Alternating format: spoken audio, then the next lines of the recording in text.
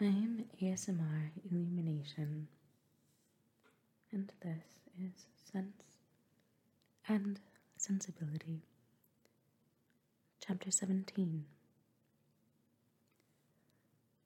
Mrs. Dashwood was surprised only for a moment at seeing him, for his coming to Barton was, in her opinion, of all things, the most natural.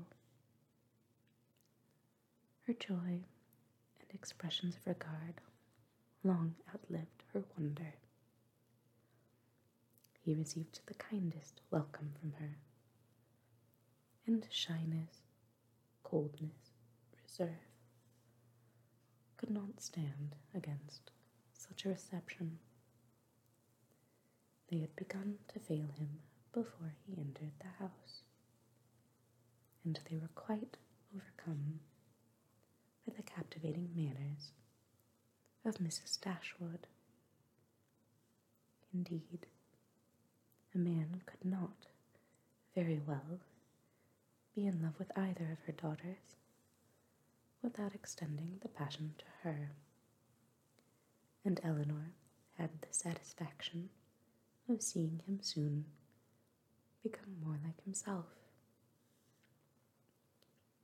His affections seemed to reanimate towards them all, and his interest in their welfare again became perceptible. He was not in spirits, however. He praised their house, admired its prospects, was attentive and kind, but still he was not in spirits. The whole family perceived it, and Mrs. Dashwood, attributing it to some want of liberality in his mother, sat down to table indignant against all selfish parents. "What are Mrs. Ferrars's views for you at present, Edward?"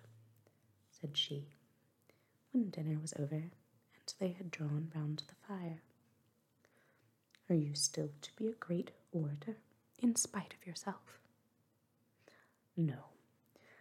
I hope my mother is now convinced that I have no more talents than inclination for a public life."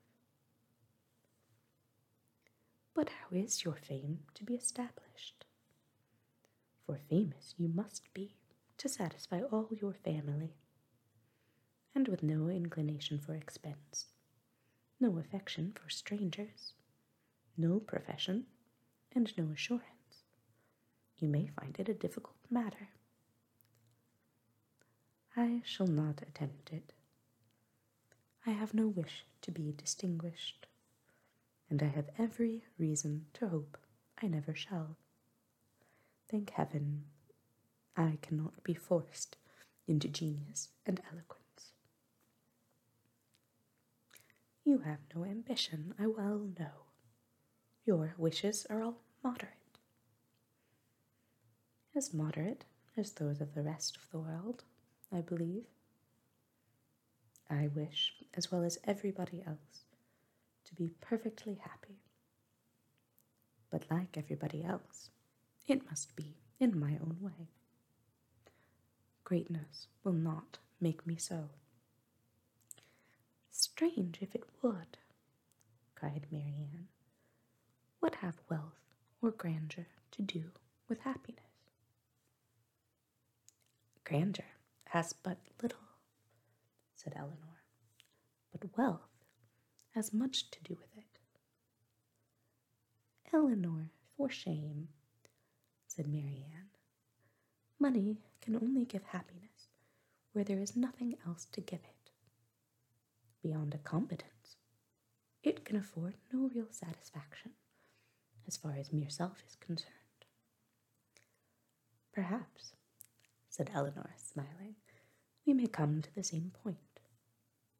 Your competence and my wealth are very much alike, I dare say. And without them, as the world goes now, we shall both agree that every kind of external comfort must be wanting. Your ideas are only more noble than mine. Come, what is your competence? About 1,800 or 2,000 a year. Not more than that. Eleanor laughed. 2,000 a year. One is my wealth. I guessed how it would end. And yet, 2,000 a year is a very moderate income, said Marianne. A family cannot well be maintained on a smaller.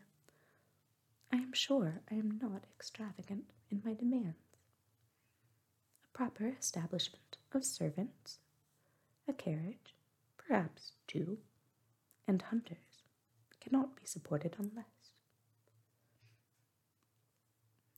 Eleanor smiled again to hear her sister describing so accurately their future expenses and cum magna.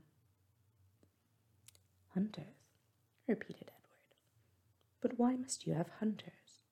Everybody does not hunt.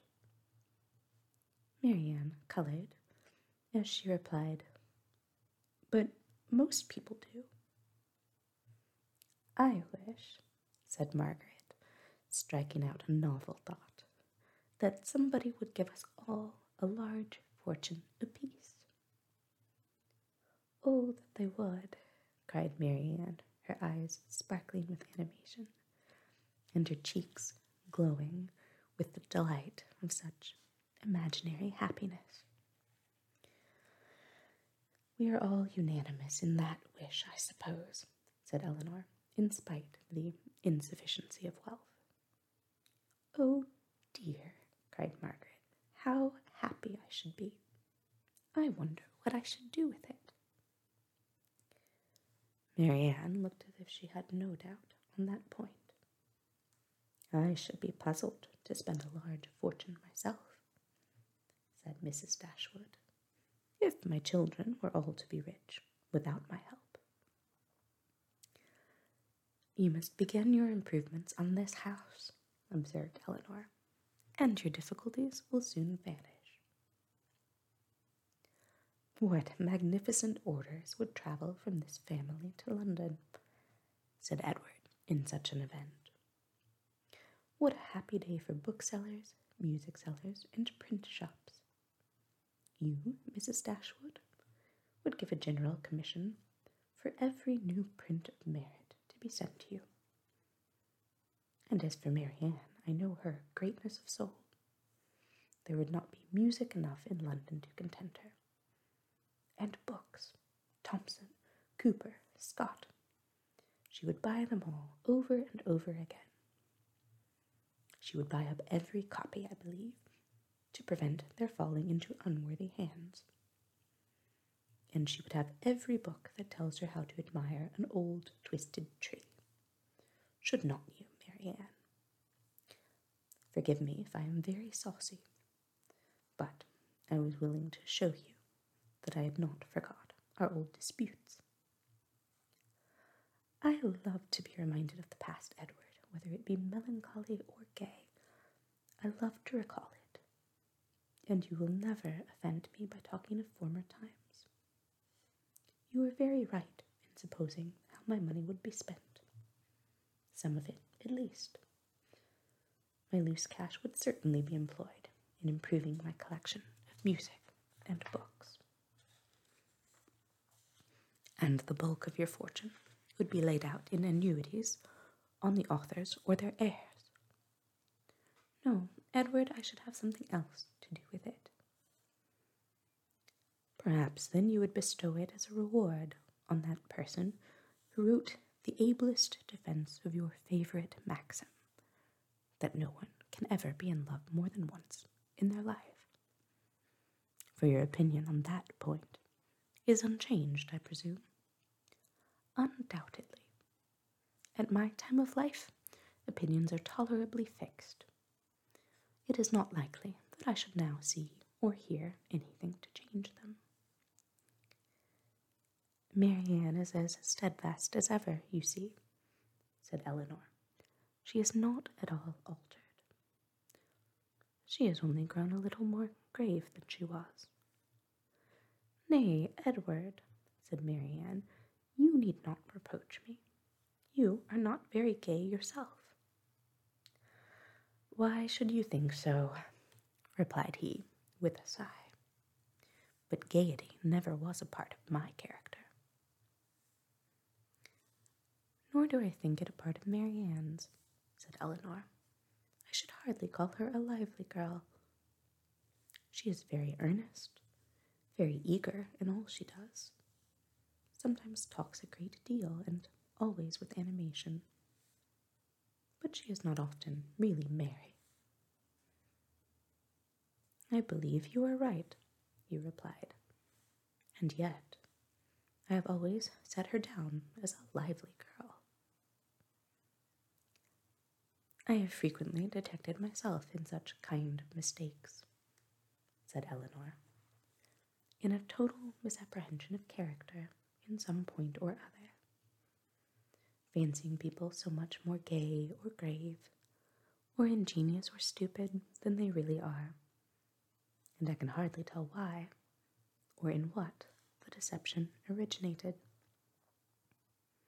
Sometimes one is guided by what they say of themselves, and very frequently by what other people say of them, without giving oneself time to deliberate and to judge. But I thought it was right, Eleanor, said Marianne, to be guided wholly by the opinion of other people. I thought our judgments were given us merely to be subservient to those of our neighbors. This has always been your doctrine, I am sure. No, Marianne, never. My doctrine has never aimed at the subjection of the understanding. All I have ever attempted to influence has been the behavior. You must not confound my meaning. I am guilty, I confess, of having often wished you to treat our acquaintance in general with greater attention. But when have I advised you to adopt their sentiments or conform to their judgment in serious matters?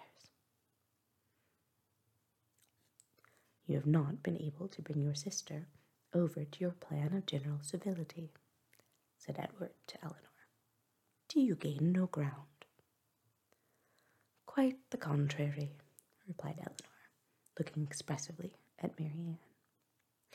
My judgment, he returned, is all on your side of the question, but I am afraid my practice is much more on your sister's.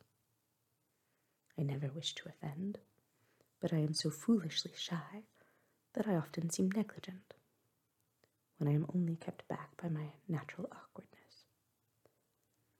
I have frequently thought that I must have been intended by nature to be fond of low company.